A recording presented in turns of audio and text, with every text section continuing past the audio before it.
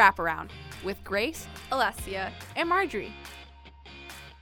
Welcome back, everybody, to this week's episode. There's lots to talk about this week regarding draft prospects, eliminated teams, and lots more. So let's get right into it. We're going to start off with the teams that just got recently eliminated. We have Boston, Philadelphia, Colorado, and Vancouver. So we're going to start off with Boston. I know that last week's episode we spoke a lot about Boston, so we're not going to take up too much time on them this week. It's going to be like just a quick run through of what we spoke about last week. So just basically what we said is I think they just need to kind of refresh the team, get some younger players. What went wrong necessarily in that Tampa series? Just Tampa's really strong offensively. I think they just got through them in their weak spots. And I don't know. I feel like there isn't too much to say. I don't know what you guys think about Boston. I mean, like we said last week, their core has been together for over a decade. And they're starting to get older. So like you said, a refresh, some new faces in Boston would definitely help the team. And like you said, Tampa is really strong this year. So I wasn't surprised that Boston had trouble making it onto the next round. I said what I needed to say last week. Done deal. Grace has nothing else to say. Her time about speaking about Boston is up. I'm done. Never again. Talk to me next year. And so after Boston, we have our dear Philadelphia.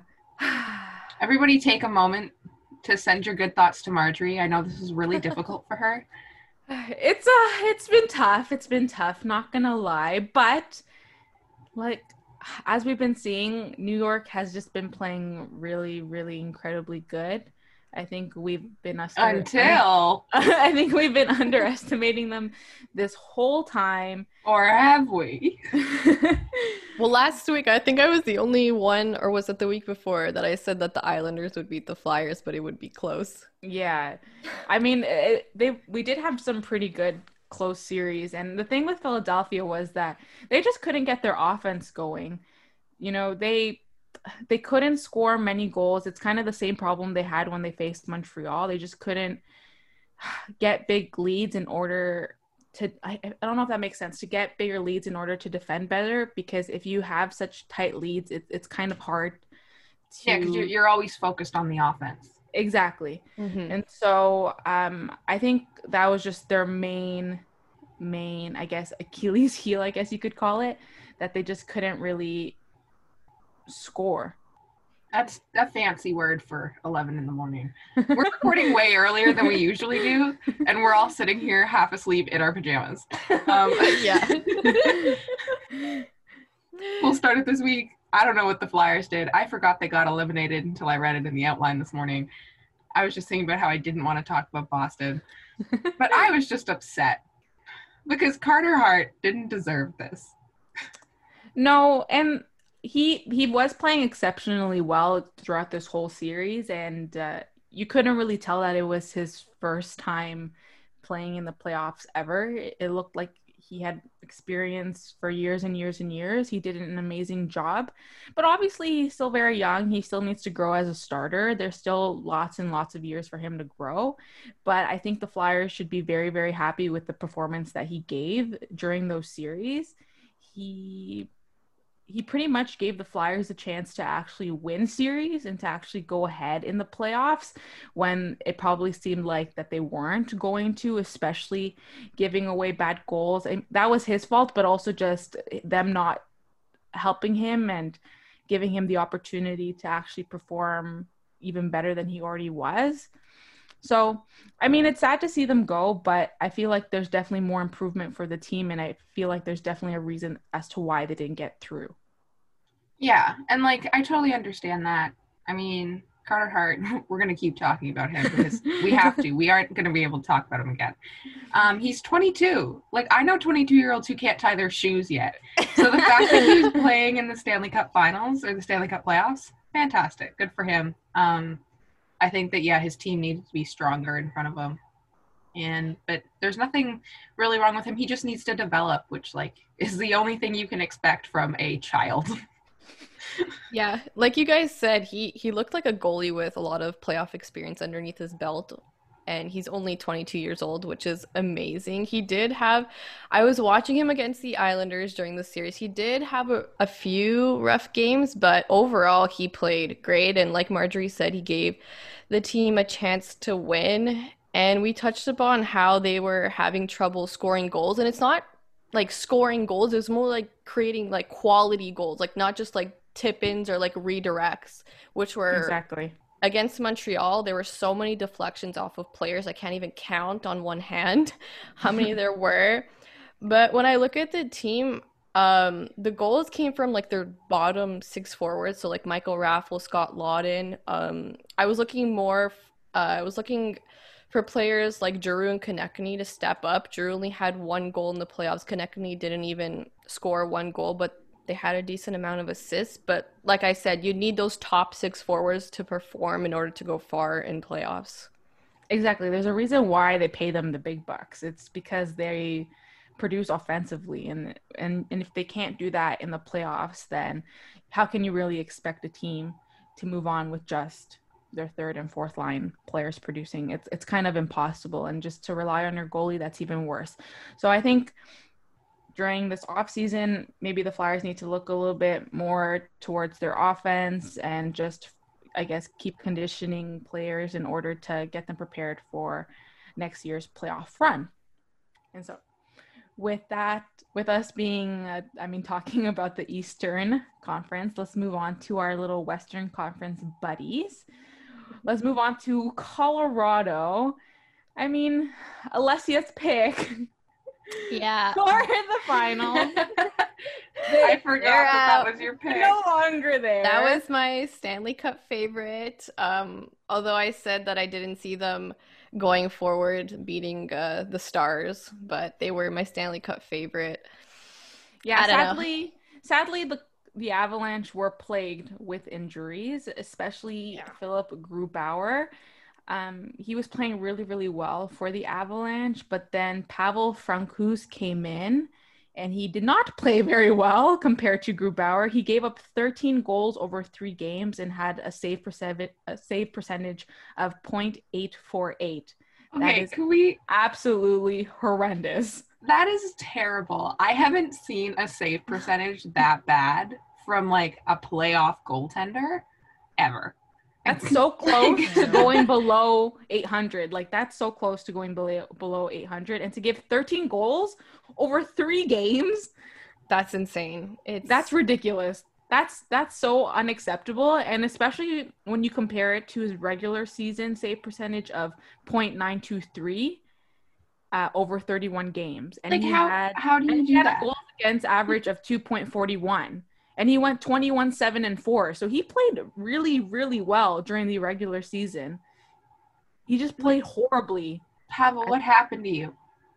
Who hurt you?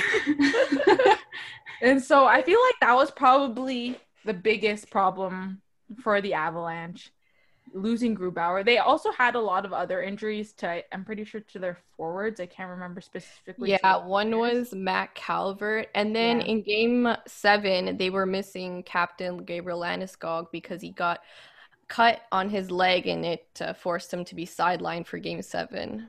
But he was still healthy. It was just that injury. It's not like it's not like they lost a lot of players to injuries. They lost significant players to injuries. What we're gathering from this. But at the same time, the problem is that they really couldn't perform even with those players gone. You know, good teams can still play when they lose significant players, and obviously Colorado couldn't do that. But as we're seeing, the Stars have been playing really, really well. They've been playing a really well defensive game also. So I don't know. I guess it was hard for Colorado to kind of get through to them, but I don't know.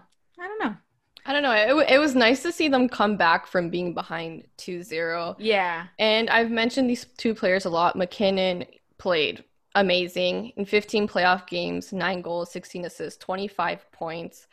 And then you have a young guy, Makar, in the playoffs, 4 goals, 11 assists, 15 points.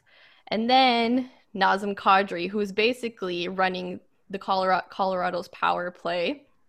I know, I can see Grace. Sad. But he was key to the success of Colorado's power play, to be honest. But yeah, there were some injuries and Colorado didn't make it on. So Yeah, and clearly, obviously, the biggest problem they had was in goaltending. Obviously, if Philip Grubauer was in net, I feel like it would have been a very, very different story. I definitely don't think he would have allowed 13 goals over 3 games.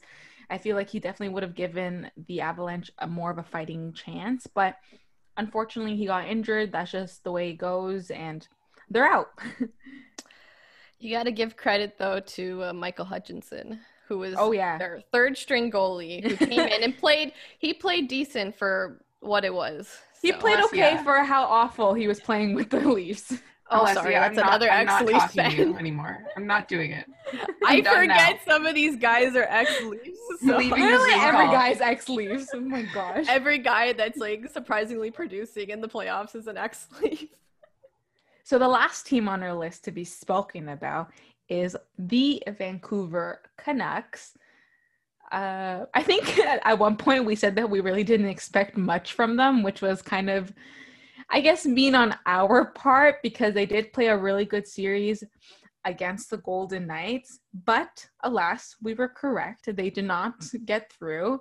And I mean, it wasn't a series that I was really keeping an eye on. I mean, it was a good back and forth. And, you know, I guess it would have been a good series to watch. But at the end of the day, I don't think I was really expecting the Canucks to get through that series. I don't know about you. I was worried No. at one point, but You were worried? I was worried. Vegas, I don't know, they let their guard down for a hot second there, and it just like, I started to get a little bit nervous. I was watching the games and I was like, don't do this to me, don't do it. And they didn't, which was nice. But yeah, I was nervous at one point. Vancouver seemed to have like a spark for a couple games there. And they seemed to just want it more than Vegas. And then that flipped. But I was worried. They did have potential. So it was kind of sad to see them go, but also, haha. I mean, they had a really good goaltending in Demko. He made some like ridiculous saves. Yeah. He did make some like really great saves, and like once again, he did give Vancouver a fighting chance to actually pass through that round. But I don't know. At the end of the day, I feel like Vegas just, I guess, outskated them and just had more of an offensive threat than Vancouver, because I think Vancouver is a little bit more defensive heavy.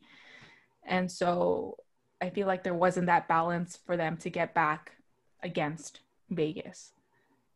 I mean, when you look at Vancouver's like roster and you look at their defense, other than Quinn Hughes in the playoffs, the defense like wasn't amazing. Like they weren't crazy good. But like we said, the Canucks still played well, but we kind of knew Vegas was the better team in this one. Yeah, and I don't know. I feel like maybe Vancouver has to do some changes once again to get their offense going.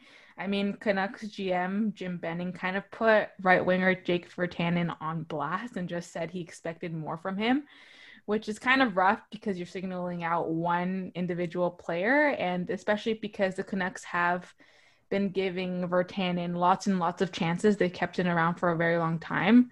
So I don't know what they're going to do there. Maybe they're going to finally be trading him, resolve whatever issue they might have at right wing or on their offense. But I kind of found that funny that he just was like, yeah, he should have been better.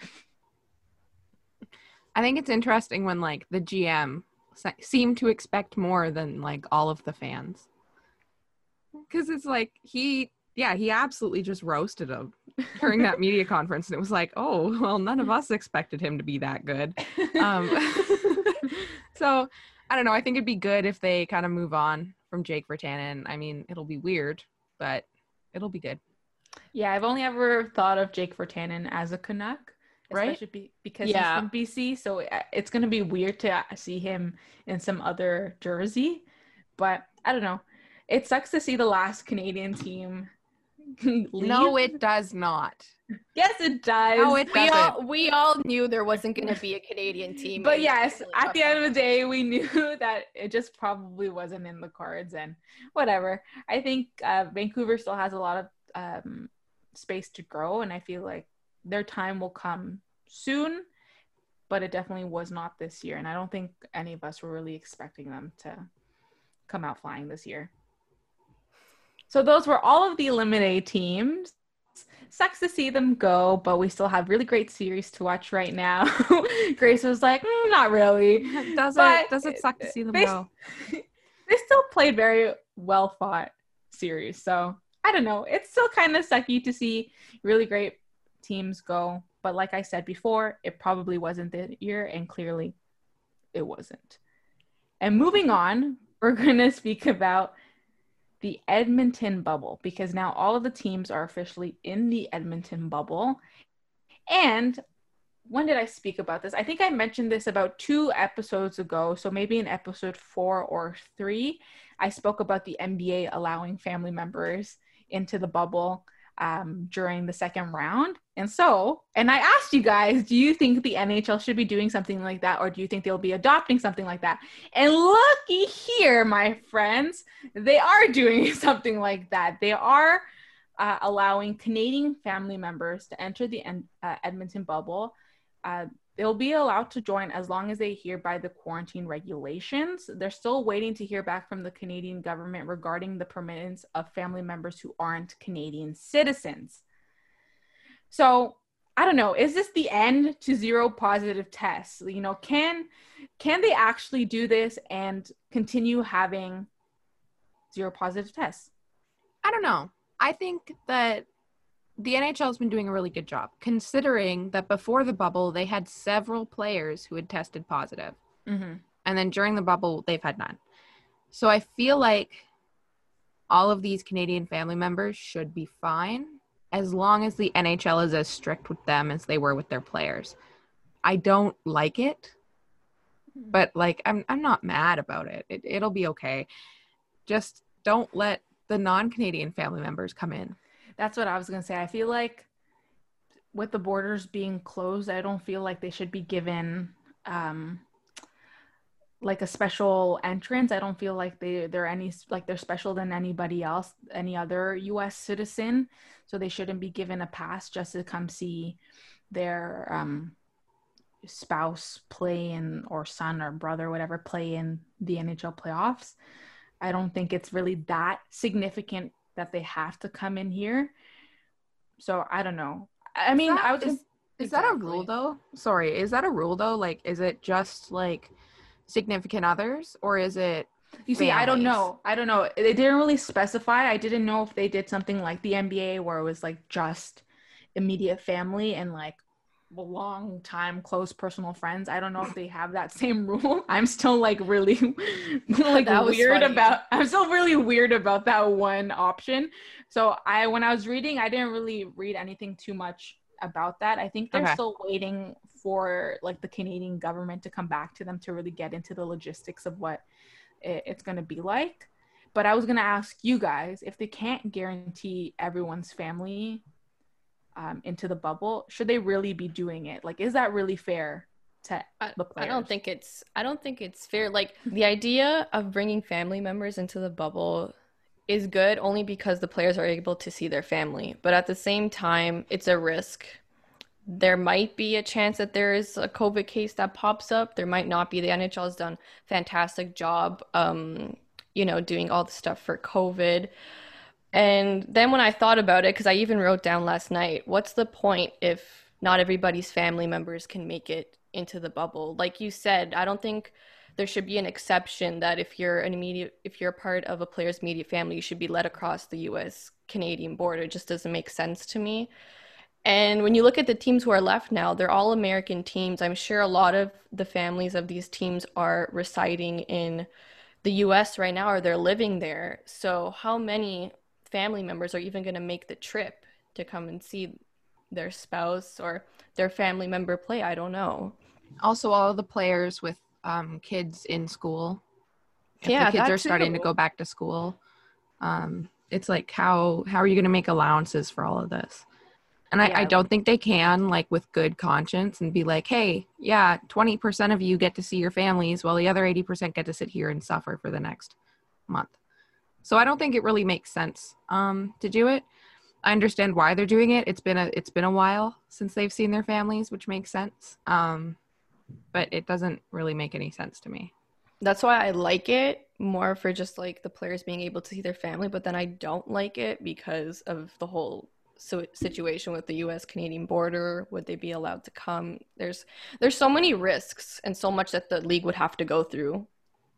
Yeah, I just don't think there should be an exemption for someone's family member just because, you know, they so happen to play in a professional league. Like, I just feel like that makes no sense. They're no any different from, like I said before, from a regular American citizen. If they come into Edmonton, what's going to stop them from just walking around and like seeing what Edmonton has to offer? Realistically, I don't really know what Edmonton has to offer because I don't know my tourist attractions in every city, but the NHL would have to make very strict rules in order to keep those family members from leaving the hotel. And I feel like that would be hard, especially having young kids or, you know, who knows what, maybe you want to bring a pet. It'll be hard. With the NBA, lucky for them, they're at Disney, so it makes it a little bit easier for the kids. It makes it a little easier for their kids to walk around and roam around and keep busy and keep preoccupied. I don't understand why they introduced this so late in the game. Like, I get the other thing. I get maybe because like it's getting closer to the actual final, but at the same time, like it's September, it's getting colder, you know, like Alessia said, kids are going back to school. I feel like they could have maybe allowed it at the very beginning and eventually let them leave, just so like I guess they could have spent some time with their family a little bit longer and then get back into things. But I don't see what the point is to bring them in now. I think it's kind of weird. And I think until we actually hear what the NHL has in plan or has in store, like regarding rules and who's allowed to actually come in, I feel like we won't really be able to kind of judge their plan. But I don't know, I feel like it's kind of risky at this point, especially with everything, and especially sadly right now cases are they're starting to go up, increasing again, so it makes things extra hard. So hopefully if family members are allowed to come in, it doesn't really affect their zero positive test streak, because they've been doing so incredibly well. It'd be kind of sucky to see one positive test pop up, but I don't know.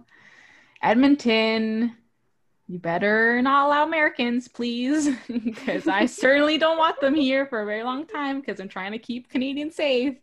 And I think we can all agree with that. I feel like a lot of Canadians really want to keep that border closed and want to stay away from Americans as much as possible. Also, especially like, let's just say they let like families in and then the team gets eliminated. Like, you're only going to let them in for like what, 1 or 2 weeks when they would have seen their family right away anyways. Well, like, the chances of them getting this pulled together by the end of this round, slim. So it'll probably just be for the final. And the final could be 4 days. Like, we don't know what their plan is. So it'll be a week at the most that they're in the bubble, and then they have to quarantine for 14 days. Like, I don't think any of this mathematically makes sense. Yeah, it doesn't make sense at all. I think they just introduced it way too late. They should have just done it at the beginning, so the players would have had more time to spend with their family before they like left, and then they would have been happy, and then they would have been, I guess, satisfied with the time that they spent, even though I'm pretty sure they spend a good chunk of time with their family members. But I don't know. Let's see what the NHL does with this whole situation. It's kind of, I guess, wacky to see just because of how everything's unfolding. Especially we have to see what the Canadian government says, because we all know that they were very strict with the Blue Jays not playing in Toronto. So I highly doubt that they'll allow family members who aren't Canadian into this bubble. So we'll have to see and wait what the NHL announces, but it'll be exciting because I want to see if they allow close, personal, longtime friends on that list. I just want to know how often you've been thinking about that. Like, I feel like it's been something that's been picking at your brain for the past, like, month. I just, as soon as I saw when the NBA announced that, I was like, I don't understand. Like, why? Like, I know that NBA players have, like, entourages and they have, like people in their personal like bubble that like they like to keep close because that's just the lifestyle that they live. But I still find it kind of funny that like they just want one of their buddies in a bubble with them. I don't know. Instead of their family member, I just kind of find it funny. Is it time for my favorite segment? Yes, the weekly. Can I say it? Can I say it? Okay. Okay. Say it. It's time for the weekly audience engagement. Woo. That was really sad, guys. I really put all my effort into that, and you gave me nothing. Clearly, we have no energy. Well, ever since you guys made fun of it, I don't really ever have energy to introduce this segment. It kind of makes me sad every time I see the name. I just Marjorie, can't we get love past you. It. No. We do love you. We don't love WAE. The way? Oh. The way? There. I like the shortened version better. All right, we have it. It's time for the way. The way. So this episode's away is which underdog team will make it out of their respective conference. So our options were Dallas or New York. So Alessia, if you want to give us those results. So on Instagram right now, it's a 50-50 tie for the first time. So 50% Islanders, 50% Stars.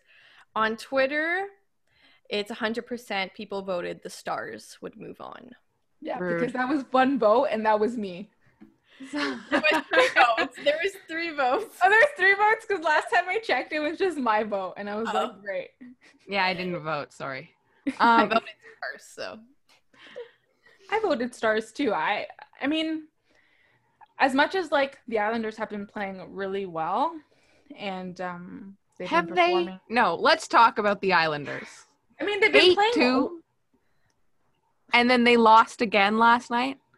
No, they've been playing that's well not- in the other series. Oh, But I was specifically going to say that they've been having good goaltending, and that's obviously what's been pushing them through the playoffs. And like I was gonna say, as much as we like underestimate the Islanders and how much they can like pass through, I really don't think they'll be no, able but to here's pass my through thing. the We haven't been Lightning. underestimating the Islanders. This is what we said would happen from the beginning. That They were have just the lucky. possibility. They have the possibility. We always had like some caution. We would say, we don't think they'll make it, but there's the possibility that they will. They were just lucky. We're seeing the true Islanders right now. I've never been happier about it. Anyway, back to the way. Sorry. But no, I was just saying that I chose the Stars, and even though that the Islanders, let's just say, have been lucky enough to pass through these rounds, Tampa Bay has just been really, really good this year, and they've been really, really good in these playoffs. Their offense is kind of insane. Vasilevsky, there we go. I can never say names. Oh my gosh, Vasilevsky has been playing really, really well. So. I don't know. I'm sorry, Islanders. Once again, I have to say that you will not be making it through this round. I hope I'm right this time, but I don't know about you guys.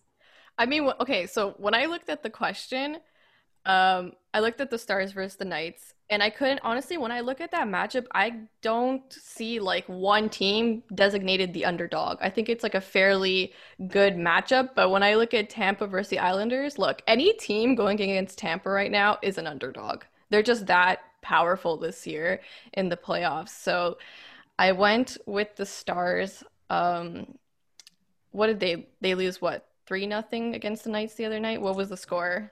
Something like that. I think it I was want to say 3-0. 3-0. Oh, okay. Yeah, Leonard got a shutout. He's been great.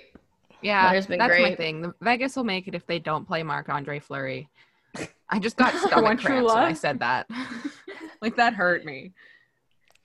The thing, okay, the reason like why I think I worded the question underdog, because I remember a couple weeks ago we had spoken about the Islanders and how they were like 5th in their division, and like they like barely made it through that cut to get entered into the bubble. And so I think that kind of classifies as an underdog team. But Dallas was playing really, really well in the regular season. So that one is kind of like iffy. As Alessia said, that's a pretty good matchup against the Knights. But Dallas know. is an underdog in the sense that how is Dallas good? yes, exactly. Like how like I don't think none of us would have thought that Dallas would be in the West Finals right now. I don't think anybody would be like I don't think at the beginning someone would be like, what's your prediction for the West Final? And someone would have said the Dallas Stars. I saw Dallas going far, but not this far, because when I was doing like, I don't know if you guys did like the bracket or whatever, I did have the matchup being Colorado versus Dallas, and I thought Colorado would beat Dallas. I never thought Dallas would beat Colorado, but it did go to 7 games. But like you said, I didn't see them going this far. Like they're good enough to make it past, like get to like the second round, but I wasn't too sure about making it to the conference finals for them. And out of those two teams, out of Dallas and New York, I feel like Dallas has more of a well-rounded team to like help them get past. They're just stronger. The team they're playing, yeah. Like in multiple ways. Like not only are they good in net, but they have a really good defense and they can score, lots of goals. And I feel like with New York, we don't really see that. I feel like they can kind of just defend and they have a good goaltender. But other than that, like, I don't think there's a lot of highlight reel goals that we're seeing from the Islanders or like lots of like highlight reel plays. And I don't think that that's kind of the team that they're showing right now. Like you said, I feel like they're kind of lucky, but luck can only get you so far. Yeah, I don't know which game it was that the Islanders played. It was an OT game, and I just didn't think they were strong defensively. I thought they were going to lose, and I think they ended up winning. I can't remember which game it was, but yeah, I didn't think they were too great defensively. I know they have some star players up front, Barzal, Beauvillier, but I don't know. Tampa's very strong. Wouldn't be surprised if they make it on. Actually, they probably are going to make it on. And I think they're now a cup favorite. That's pretty obvious right now. I just like to say that they've always been my cup favorite. Yeah, they have that. And you can listen to our last couple of episodes, and you can listen Grace saying her prediction. We'll give her that. But the last couple of series, the Islanders' best defense was their goaltender Varlamov, but clearly that is not the case in this series against the Lightning. I mean, I watched last night's game, and like that one was, I guess, more evenly played than the first game of the series, where they were absolutely just, thrashed over. But the Lightning were lucky to get that bounce in the very last dying seconds of the game. But like we keep on saying, the Lightning haven't been so good, and honestly, I think they're all of our cup favorites at this point. But let's see, we've been talking about the Islanders and what has been kind of working for them, but what has been working for the Dallas Stars? So with Dallas, I think they have some great players. Jamie Benn, Alexander Radulov, who's been a great competitor. He's taken some penalties. We saw that against the Avalanche, but when he's hot, he's a great player. On defense, they have Miro I can't even say his name. Miro Heiskanen. I say Heiskanen. I say Heiskanen too, but sometimes when I see the name, it just like throws me off. He's leading the team in points with 21 in the playoffs, which is amazing for a young defenseman. Keyword defenseman. Yes. And the Dallas Stars also have John Klingberg, who's a really big part of the team and their defensive core.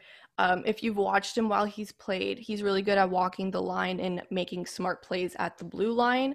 So overall, Dallas is good, really good offensively and defensively. One player I'm looking to see more out of is Tyler Seguin. I think he needs to be a bit better for the Dallas Stars if they want to move forward against the Knights. I think we always expect a lot out of Seguin just because I feel like people know the kind of player he can be. And to see everybody else producing and him not so much, I feel like once he, I guess, turns that on, I think the Stars will definitely be a force to be reckoned with. That was our way. I don't know how I feel about that anymore because now every time I say it sounds kind of funny. But we're going to move on to our next segment, which is draft prospects, which is something really exciting to talk about because young players are always fun to talk about because they just keep on getting better and better every year. It's kind of ridiculous how good these kids are getting, and to think that they're getting younger than us is also kind of just crazy to think about. That is just, it's just weird that players that were born in like 2002 and like 2003 are eventually going to get drafted into NHL. It blows my mind. Either way, the NHL has set the draft to begin on October 6th and free agency on October 9th. So that is very, very soon. Free agency is literally just like a day less than a month away. So it's going to be exciting to see how that pans out, because we all know, and we were speaking the last 2 episodes, how there's a lot of great players on the chopping block who are either going to get traded, who are going to get re-signed. There's just so many players to look out for. And I'm pretty sure in the next couple of weeks, we're going to have our own little segment on news and who's up for grabs and who's left teams.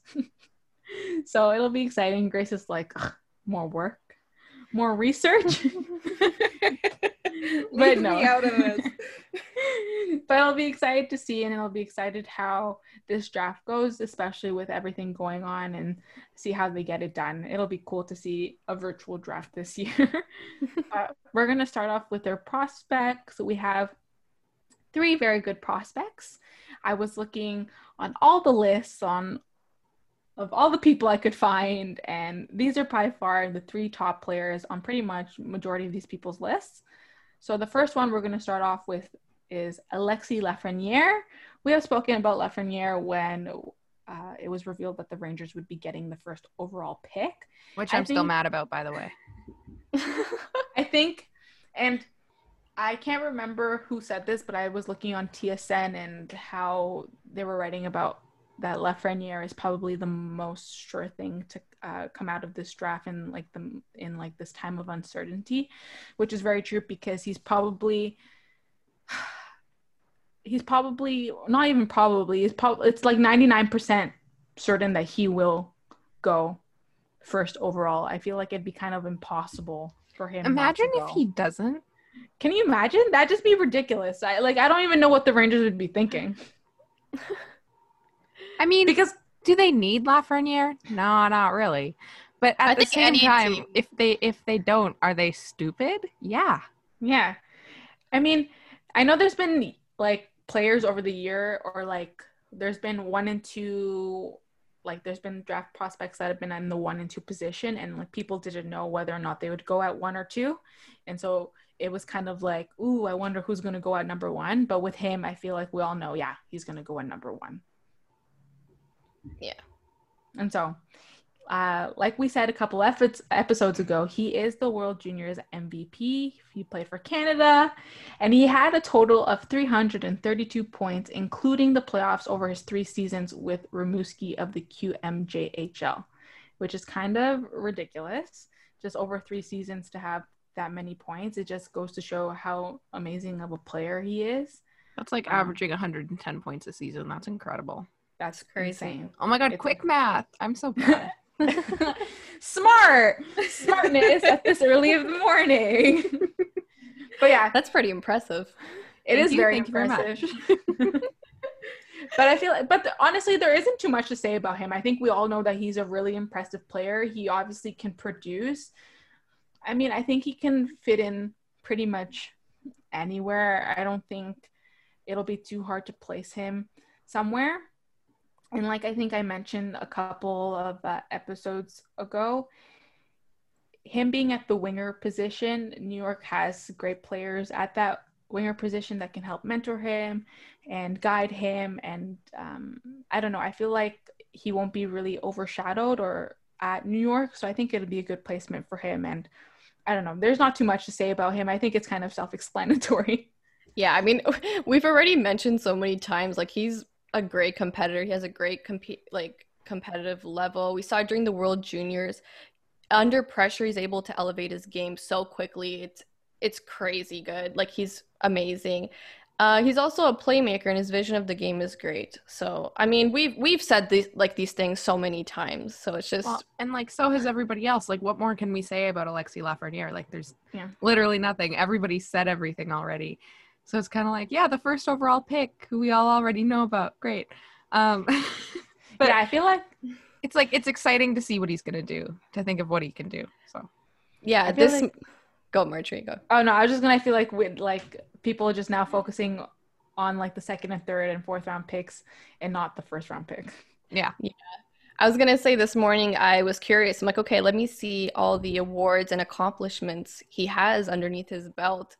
And I knew, I saw on the doc, because we have our little doc for the wraparound, that he was the MVP for the World Juniors and Best Forward. He won as well.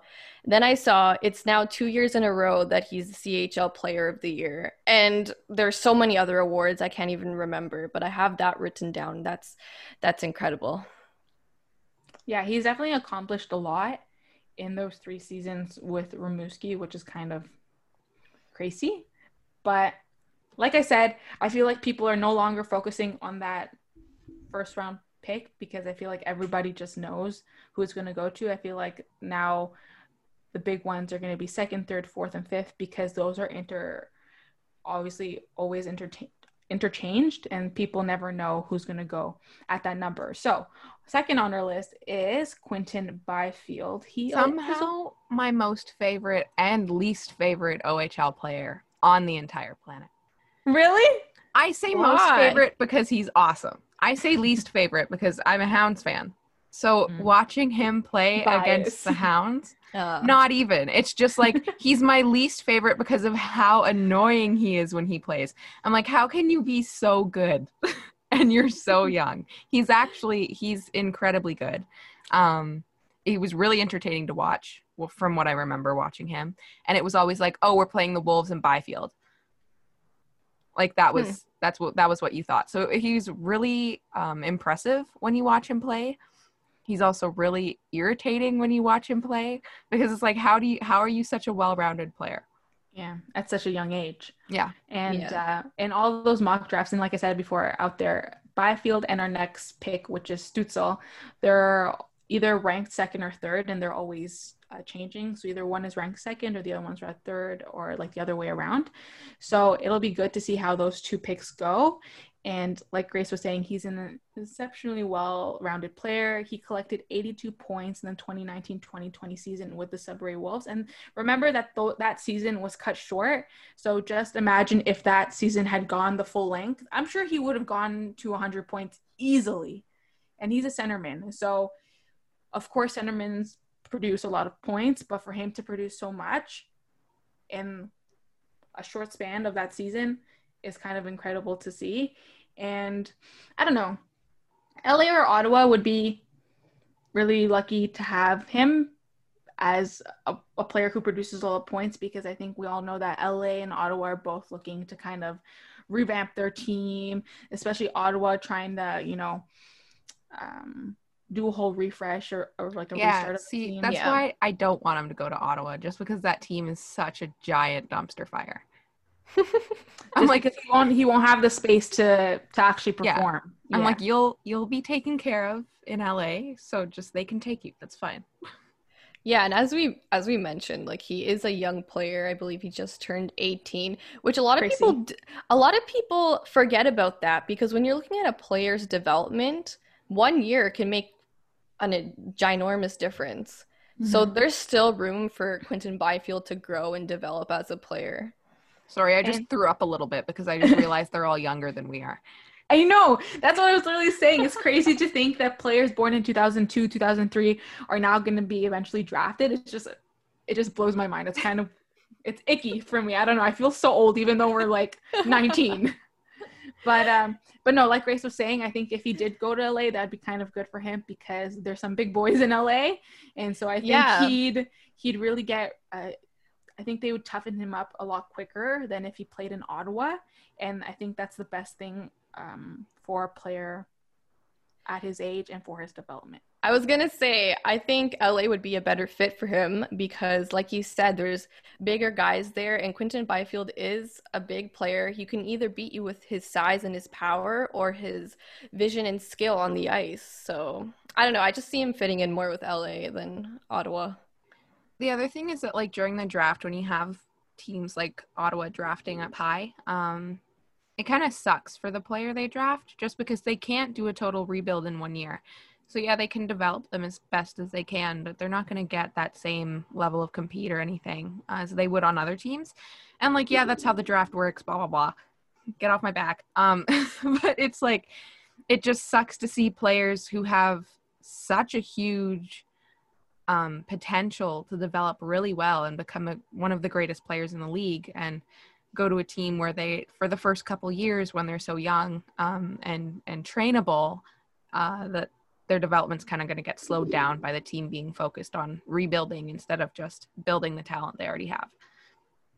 Yeah, that's why I think if Detroit had gotten the first pick, as everybody predicted, and that's how the draft is supposed to work, I don't think Lafreniere would have had the opportunity either. I mean, Detroit, I don't know. Detroit is just such a weird team. They played awful. They don't have that many great players. So I feel like Lafreniere would have been the main focus, and I feel like it would have been a lot on his back. And there's already so much on his back because everybody already expects so much of him. And so let's say if he went to a team like Detroit where they just don't have enough players to kind of back him up, if he didn't play as well as everybody expected him to play, then everybody would just obviously hate on him and obviously give him a lot more flack than he probably deserves.